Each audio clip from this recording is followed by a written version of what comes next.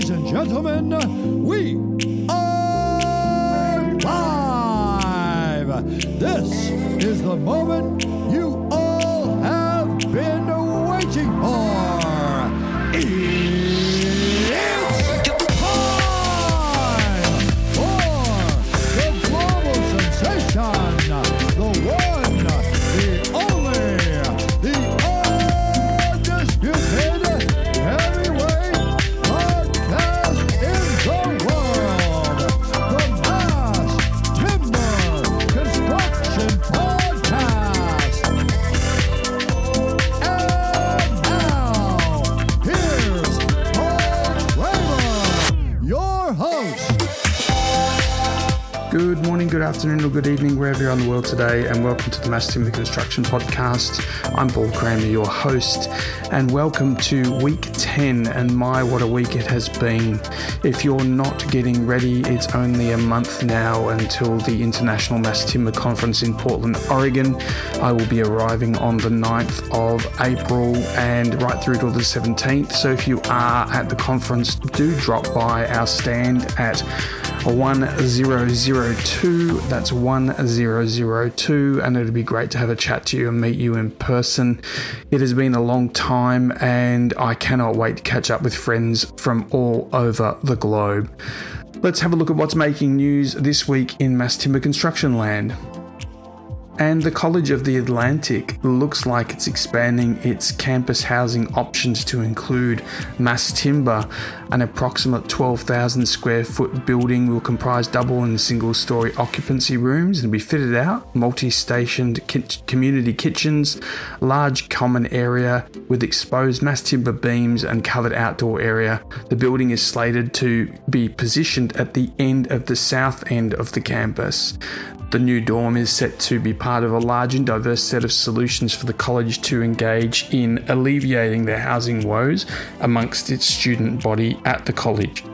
Opal Architecture of Belfast designed the buildings exclusively following Passive House principles. They established their leadership role in the Passive House movement in North America with a string of landmark projects, including the first Passive House certified residence in Maine, the first Passive House certified college residence hall, and the first Passive House certified research laboratory.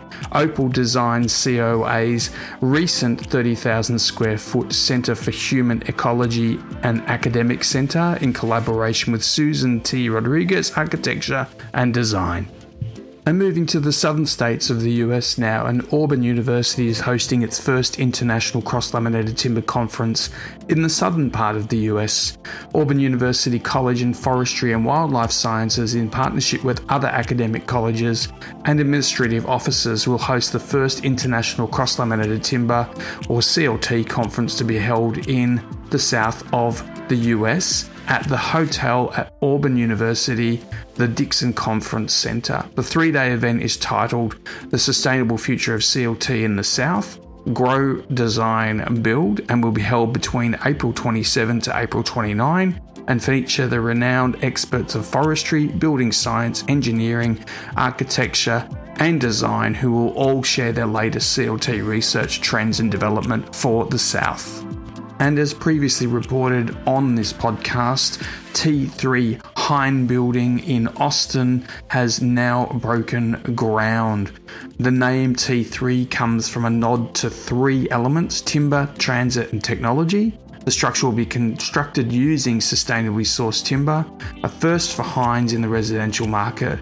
Completed with advanced technology, unparalleled amenities, and renewability, the space will be ideal environment for tenants in the creative industries such as technology, advertising, media, information, and biotechnology, life sciences, and the residents looking to live in the heart of Austin. Located at 1200 East 4th Street, with a dynamic and walkable 24/7 dine-in, live, shop, work neighbourhood, the T3 East Side will provide 93,000 square feet of Class A office and 9,200 square feet of residential space.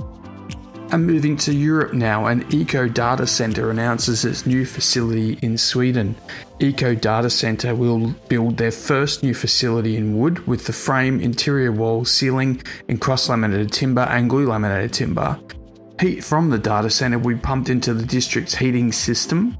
The investment in the new building is a significant step forward towards the goal of becoming the leading data centre provider in the Nordic region. The new data centre will help more Sweden and international companies decrease the carbon footprint of their data centre services, said Dan Anderson, the CEO of Eco Data Centre. And as reported by ProjectScout.com, UK schools reportedly rack up a total energy bill of around £543 million each year and are responsible for almost half of the local authorities' carbon emissions.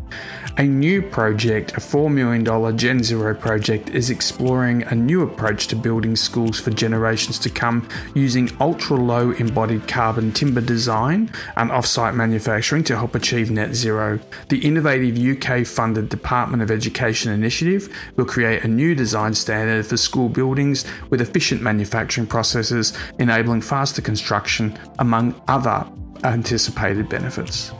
And back to the States now, and MIT researchers are upcycling waste tree forks to offset the environmental impacts of new construction. A team of academics working on the Digital Structures Research Group at MIT's Building Technology program has combined the local aesthetic desires with the recent international push for increasing amounts of mass timber elements in new constructions.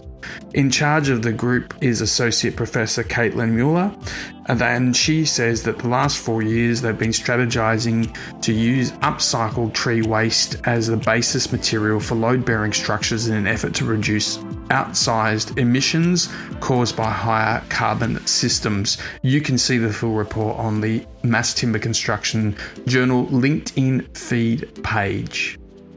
And that's it, folks. That's all we've got time for this week. And that's the news in week 10 of 2022. Don't forget the IAMTC is available for memberships right now. The founding committee has met twice. We're meeting again in March. We've got some exciting projects coming out very, very shortly. Check out the International Association for Mass Timber Construction, www.iamtc.org, www.iamtc.org for further details, or catch the LinkedIn feed through the International Association for Mass Timber Construction. Till next time, have a fantastic week. I look forward to catching up with people in a couple of weeks' time in Portland.